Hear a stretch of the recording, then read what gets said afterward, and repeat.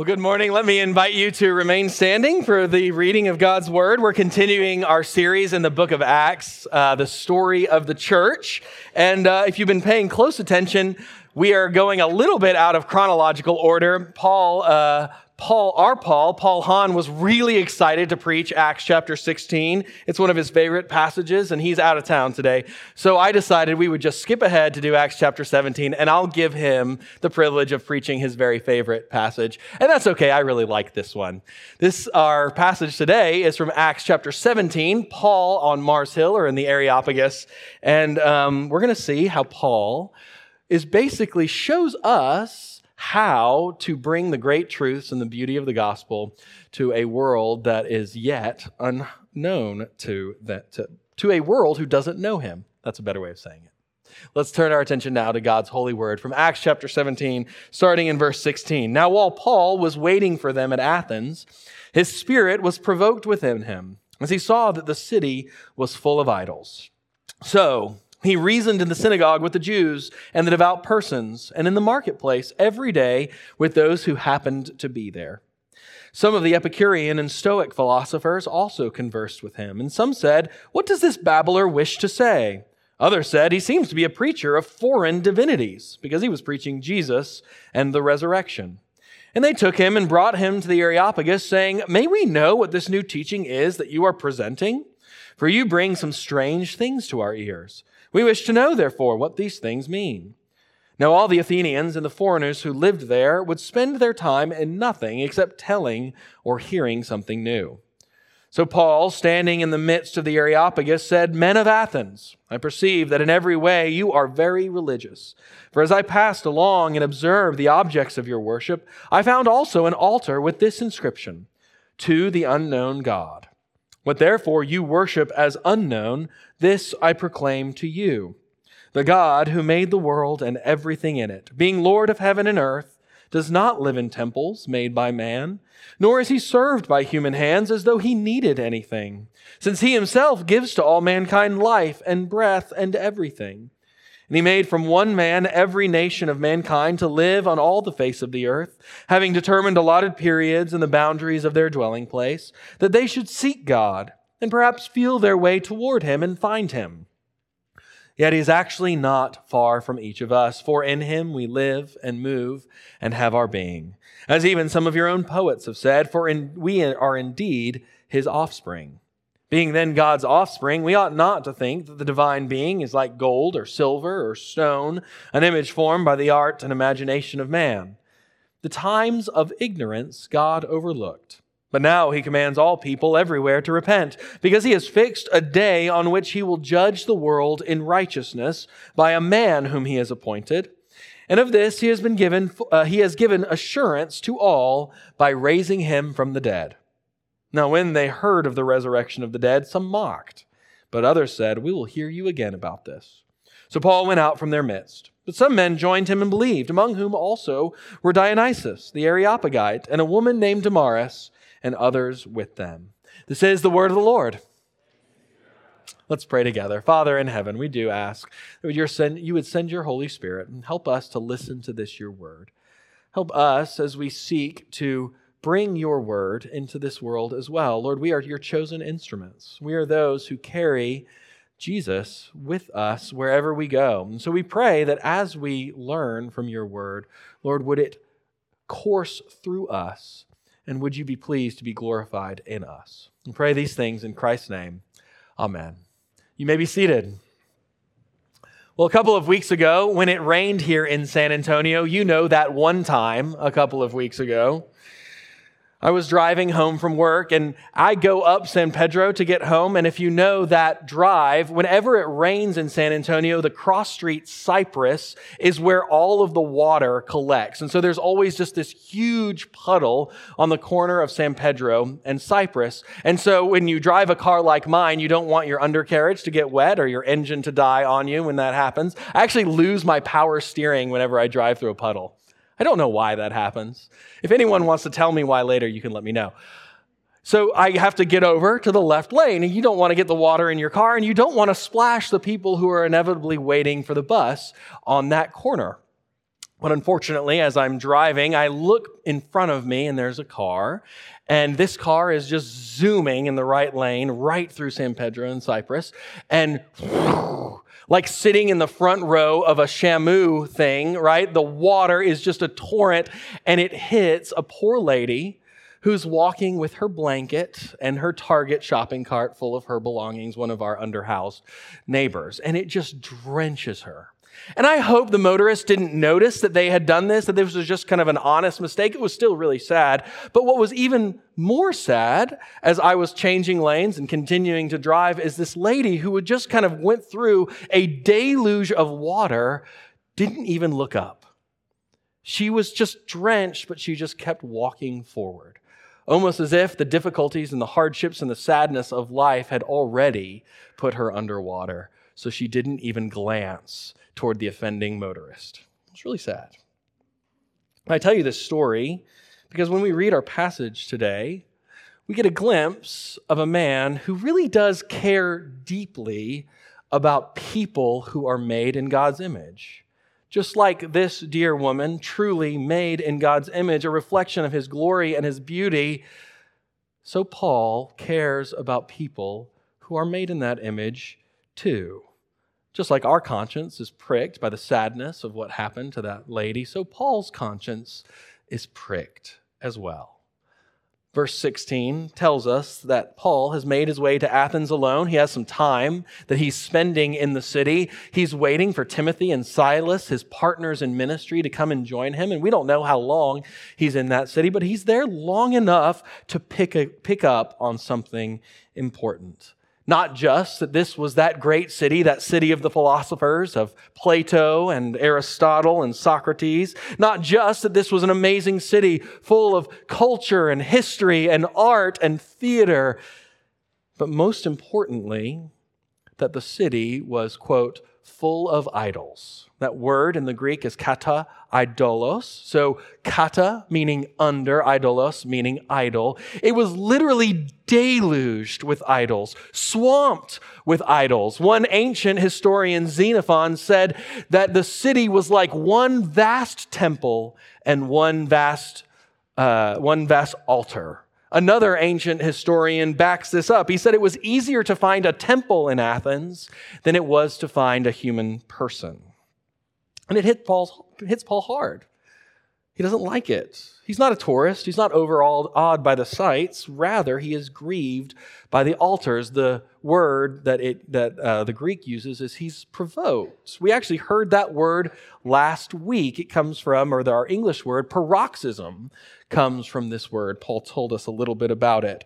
Now, in English, that means, a paroxysm, it means to suffer a sudden attack or violent expression of a particular emotion or activity. But there's actually something really interesting about this word. This word is actually in the imperfect. And what that means is that there's an iterative, it happens over time, growth of this idea or feeling or emotion in Paul. In other words, he wasn't all of the sudden taken by anger. Rather, it was something that was growing in him, an anger, a grieving, a sadness about what he saw in the city.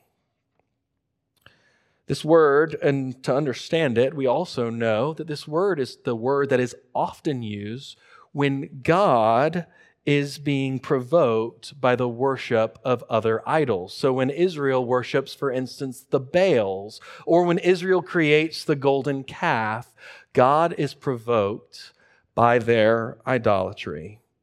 What's happening here is that God knows that his unique glory can't be shared with a lifeless idol. Can't be shared with a lifeless idol. And so Paul follows suit. How could all of these people be giving glory to things that are no gods? Truly, glory is to be given to God alone. Now, it's interesting, isn't it? Sometimes we assume that a person who's really concerned with the glory of God would be what we might call a religious zealot, right? We might imagine that someone who's consumed with God's glory would be also someone who is ready just to tear things up, to argue with people, to yell at people who didn't believe in his way of life. And actually, we see this in Paul before he meets Jesus, right? That was the way that we would understand who Paul was. He was ready to arrest people and take them bound to Jerusalem. He was ready to kill in his zealotry. But that is not gospel Christianity. Something changes in Paul. Look what he does this time. He doesn't take a sledgehammer and start breaking idols. No, it just says, verse 17, so he reasoned with the Jews and devout persons and in the marketplace every day with anyone who would listen, with those who happened to be there. What's the heart of Paul and the heart of God here?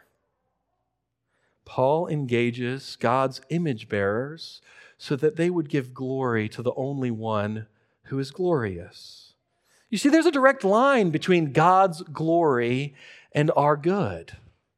When God is not glorified in us, then we diminish ourselves. When God is not honored among us, then we become dishonorable.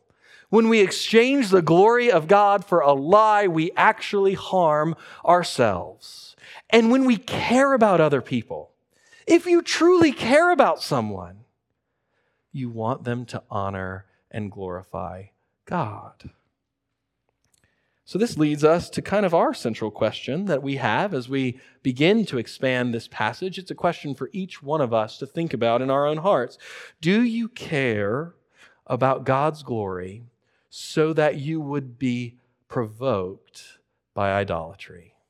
Do you care about God's glory so much that you would be provoked by idolatry? Of course, we don't see the kind of idolatry that Paul sees today. We don't see people worshiping at altars generally.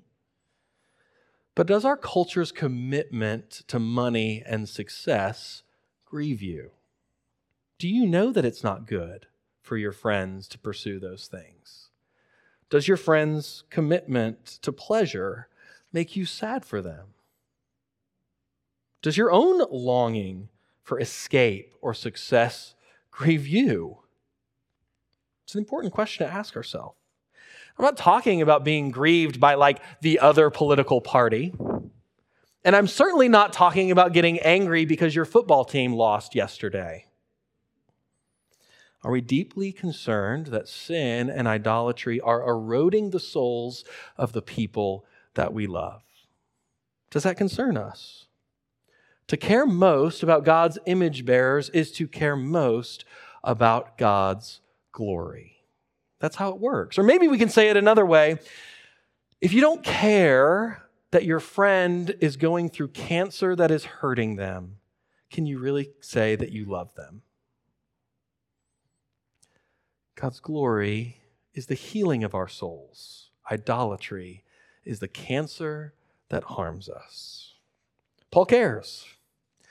What we're going to see is that he gives us a pattern for caring for people that are made in God's image. He expresses it in two ways. First, Paul connects with the culture of Athens. He wants to create rapport with them. He cares about them enough to connect with them. Second, he challenges the culture of Athens. He challenges it as well. So by extension, as we care about God's glory, we are called to connect with the culture and the people of San Antonio, as well as challenge the culture and the people of San Antonio for God's glory and for their good.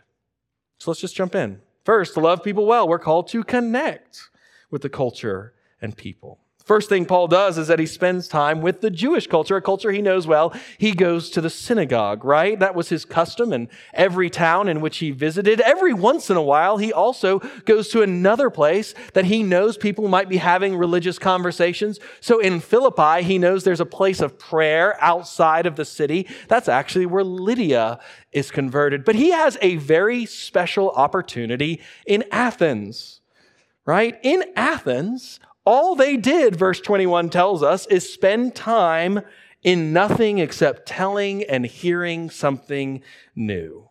He knew he had a great opportunity to talk to the Greeks about the gospel. So he makes his way to that Athenian marketplace. It's there that 450 years earlier, Socrates perfected his Socratic method, right? This is a place where you go to talk about religion and philosophy. And he strikes up a conversation with a couple of different philosophical schools, the Stoics and the Epicureans. Now, you don't need to know exactly what they believe. You just need to know this. They thought he was kind of crazy. They called him a babbler in verse 18. That word literally means seed picker. So the idea is that what they think that Paul has done is that he has just picked up a bunch of interesting tidbits from a bunch of different philosophers, and he's just parroting them back. They think he's a charlatan, a stooge. But some of them are starting to hear a little bit more. Maybe they're interested. They accuse him of introducing foreign divinities. The word is plural. So it seems like they actually think that he's talking about some guy named Jesus, a god, and some girl named Resurrection, a goddess. It's actually kind of helpful. Like, they don't get him at all. It's helpful for me. It's encouraging for me, right? You try the best you can to talk about the gospel, and you know people just won't get what you're talking about. Thankfully, God opens a door for him, right? He says enough to gain a hearing, and they take him before the Areopagus. And that's a compound word. It just means the god Mars and the Greek word for hill. So in older translations, you'll remember this as Paul on Mars Hill.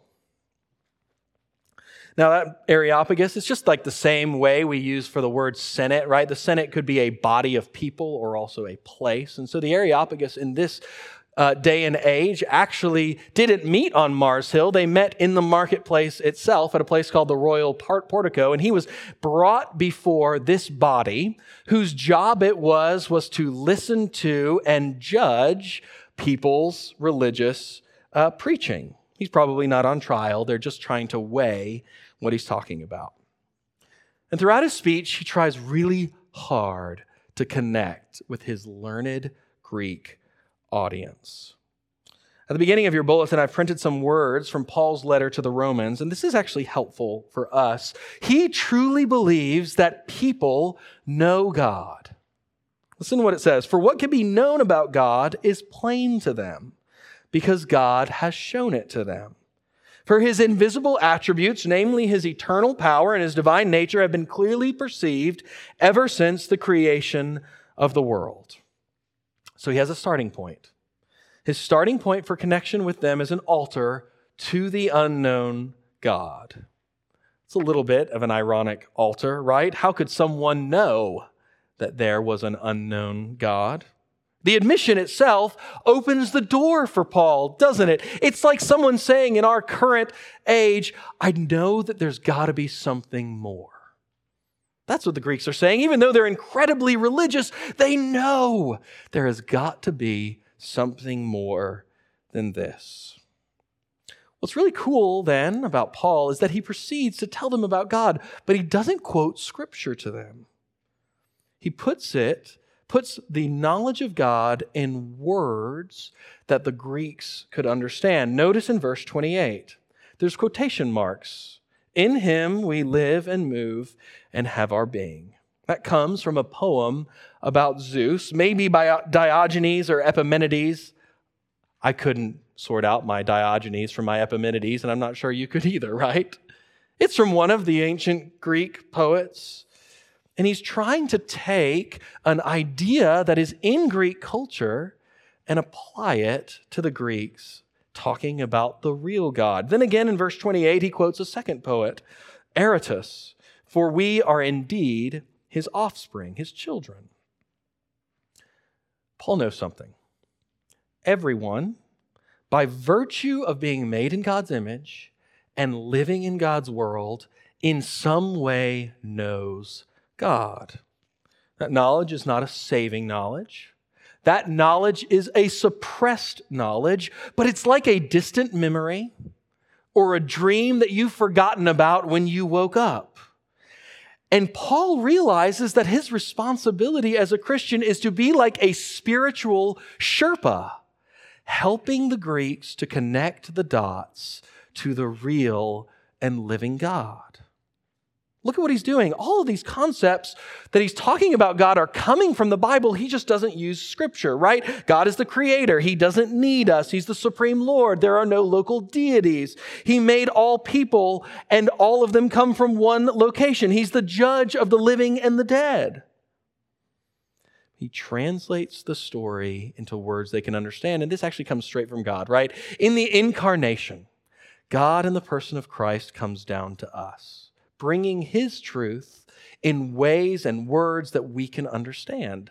God doesn't wait for us to come and figure out how to get to him. He comes down to us, and Paul is doing the same thing in the way that he's talking to the Greeks. Okay, let's apply this. Well, first, to connect with the people of our culture, it turns out I gotta know some people in my culture, right? That's kind of a silly idea, isn't it? But it's important. Christians are not called to be some holy huddle of people who only hang out together. We're supposed to be public. We live in God's world. We don't want to just hang out with each other. Now, I have to admit, that's a little harder for the Beham family sometimes. I don't have any non-Christian coworkers, thankfully. Right? It's harder. My wife works from home as well. She works for a company that is not from San Antonio, so she doesn't either. We had gained some ground. We knew some of our friends, our neighbors around us, but we just moved last semester. And so now we're getting to know new neighbors. And God really threw us a bone the other day. I was walking, this was I think last Saturday, maybe 2 Saturdays ago, and out walking with his dog and son was a guy. And we introduced ourselves and he said, "Hi, I'm Matt." And I said, "Oh, me too." Like, I'm going to remember this guy's name. You know what I mean? It's always nice to have someone that you have the same name. And we were just talking. And I was like, "Yeah, Haley and I, we live up there on the corner of that house right over there." And I pointed to it and he said, "Who?" And I said, "Haley, my wife." And he's like, "No way. My wife's name is Haley too." It was just this beautiful moment. Just this beautiful moment where God was like, "Hey, here's a T-ball. Just hit it. Matt and Haley, you are not going to forget them." Maybe they're listening right now. Hi, Matt and Haley. Isn't that beautiful? Like, just to get to know our neighbors, to connect with the people around us, is just to kind of cheer on your friends' baseball teammates whenever your friends' kids' baseball teammates, to know the people in the school, to just be a presence. All of those things are just super important when we think about connecting with the people of our world. Where's God calling you to connect? To know and be known. He's calling you somewhere. Second, we're called to grow in our ability to translate the great truths of the scripture into words that our culture can understand. Okay, so I'll give you a little example. And normally it's not good for a preacher to give an example from his own life, but I'll do it anyways. I'm sorry. Forgive me. Whenever I talk to students, so younger students, about how we can know God, one of the things that I would often talk about is how our God is to our world like Stan Lee is to Marvel Universe, okay? Stan Lee is the creator of the Marvel Universe. And I said, look, Spider-Man would have trouble scientifically getting to know Stan Lee, right? Like, the distinction between creator and creature is so much that it would be impossible unless Stan Lee wrote himself into the story of the Marvel Universe, right? And amazingly, he couldn't help himself. If you remember some of those early Marvel movies, Stan Lee often took a part, very small part. But this is like God is to us. God writes himself into the story of our universe, right? He writes himself into the story of a universe, not in some bit part, but everything declares his glory, and the main character is Jesus Christ himself, the very image of the invisible God. I think kids started to understand that. Every one of you has something that you love, something that you're interested in, something that overlaps with other people in this culture, a TV show that you love, a movie that you think is awesome, a sports team that you care more about than maybe anything else, right? And in all of those places, there are stories that you're picking up, stories of redemption, stories of hope, different players on the team that you connect with, ways that God has shown something about his character and the sacrifice or the beauty or whatever it is about that thing that you can then connect with other people who share that love and interest with you. I know it's hard to translate who God is into the symbols of our culture, but he has not left himself without a witness. His presence is everywhere, and you get to be that spiritual Sherpa to help show where he is. The third thing that I want to talk about when we connect with our culture is that we have so much more in common with people than we don't. That's by design. You are much more alike to everyone around you than you are different. We're all created in God's image.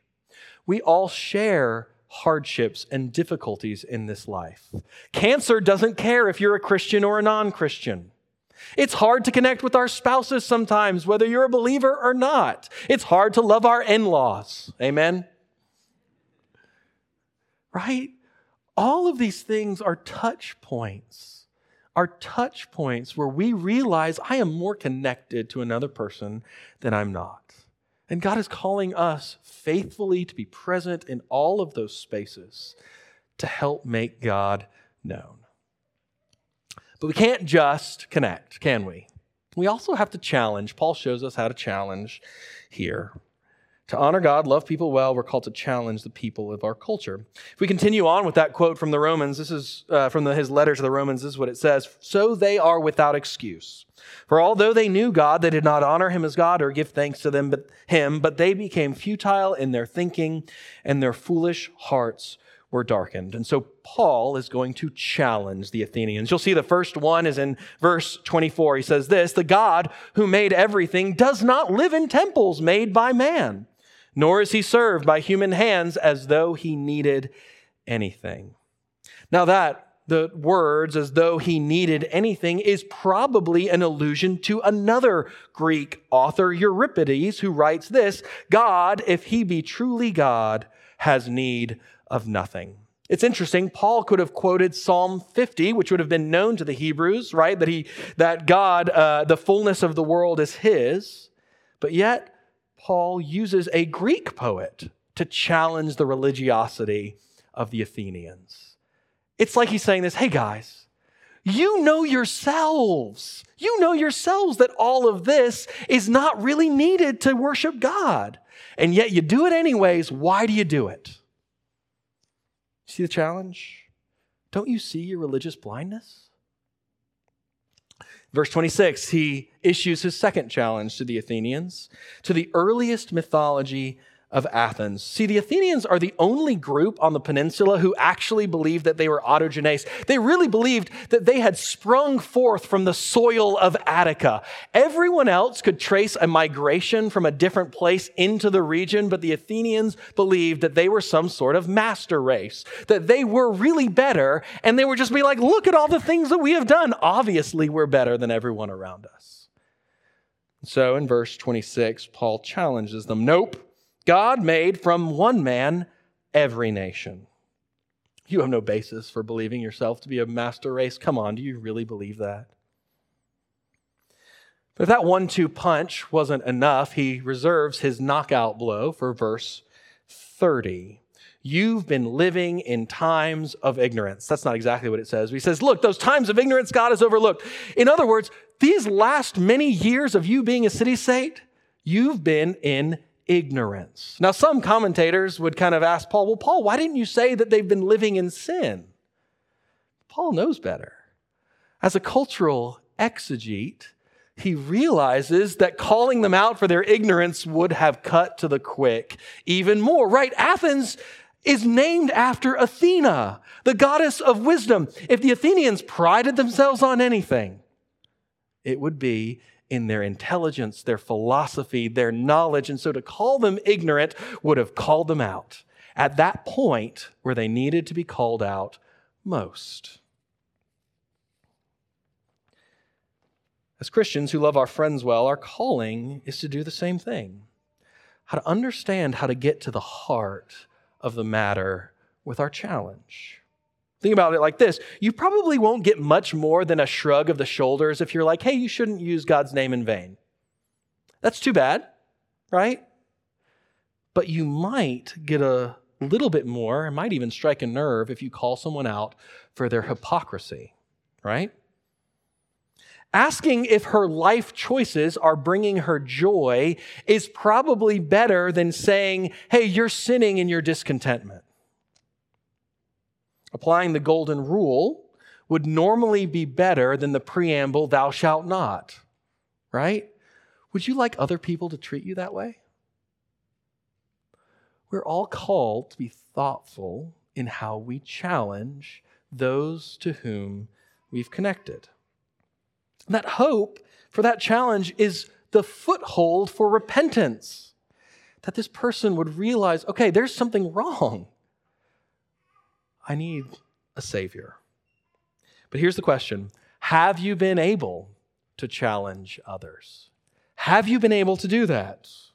If not, why not? We got to wrestle with that. Maybe it's our commitment in this society to be non-judgmental. I get it. We don't want to be mean. Like, no, don't be mean-spirited. Never be mean-spirited. But it kind of is backwards, isn't it? Why is Paul challenging the Athenians? Verse 31, so that they would escape the judgment of God. When we don't challenge others, we are being more judgmental because we are not giving an opportunity for a person made in God's image to escape the judgment of God. Second reason we might not do it is because it might show our hearts with regards to challenge. Why does God challenge you? Why does God challenge you? He challenges you like a doctor with a scalpel to cut out something in you that is harming you. Each and every one of us is challenged by God so that we would become healthy. Do you care that other people should become healthy too? I hope so. I really hope so. The heart of God's challenge to us is to wean us from the idols that are killing us and to invite us into Jesus' freedom and resurrection life. I hope you want that for other people. You and I are called to honor God, to love people. To do that, we've got to connect with people. If we don't ever connect with anyone else, we can't really say that we love people or honor God. But if we never challenge people either, we can't really say that we're honoring God or loving people. Right? Listen to what John Stott says as he sums up this passage. It's not only the comprehensiveness of Paul's message in Athens, which is impressive. However, it's also the depth and power of his motivation. Why is it that, in spite of the great needs and opportunities of our day, the church slumbers peacefully, deaf to Christ's commission and tongue-tied in testimony? When Paul sees the idols in Athens, he doesn't just kind of passing observe them.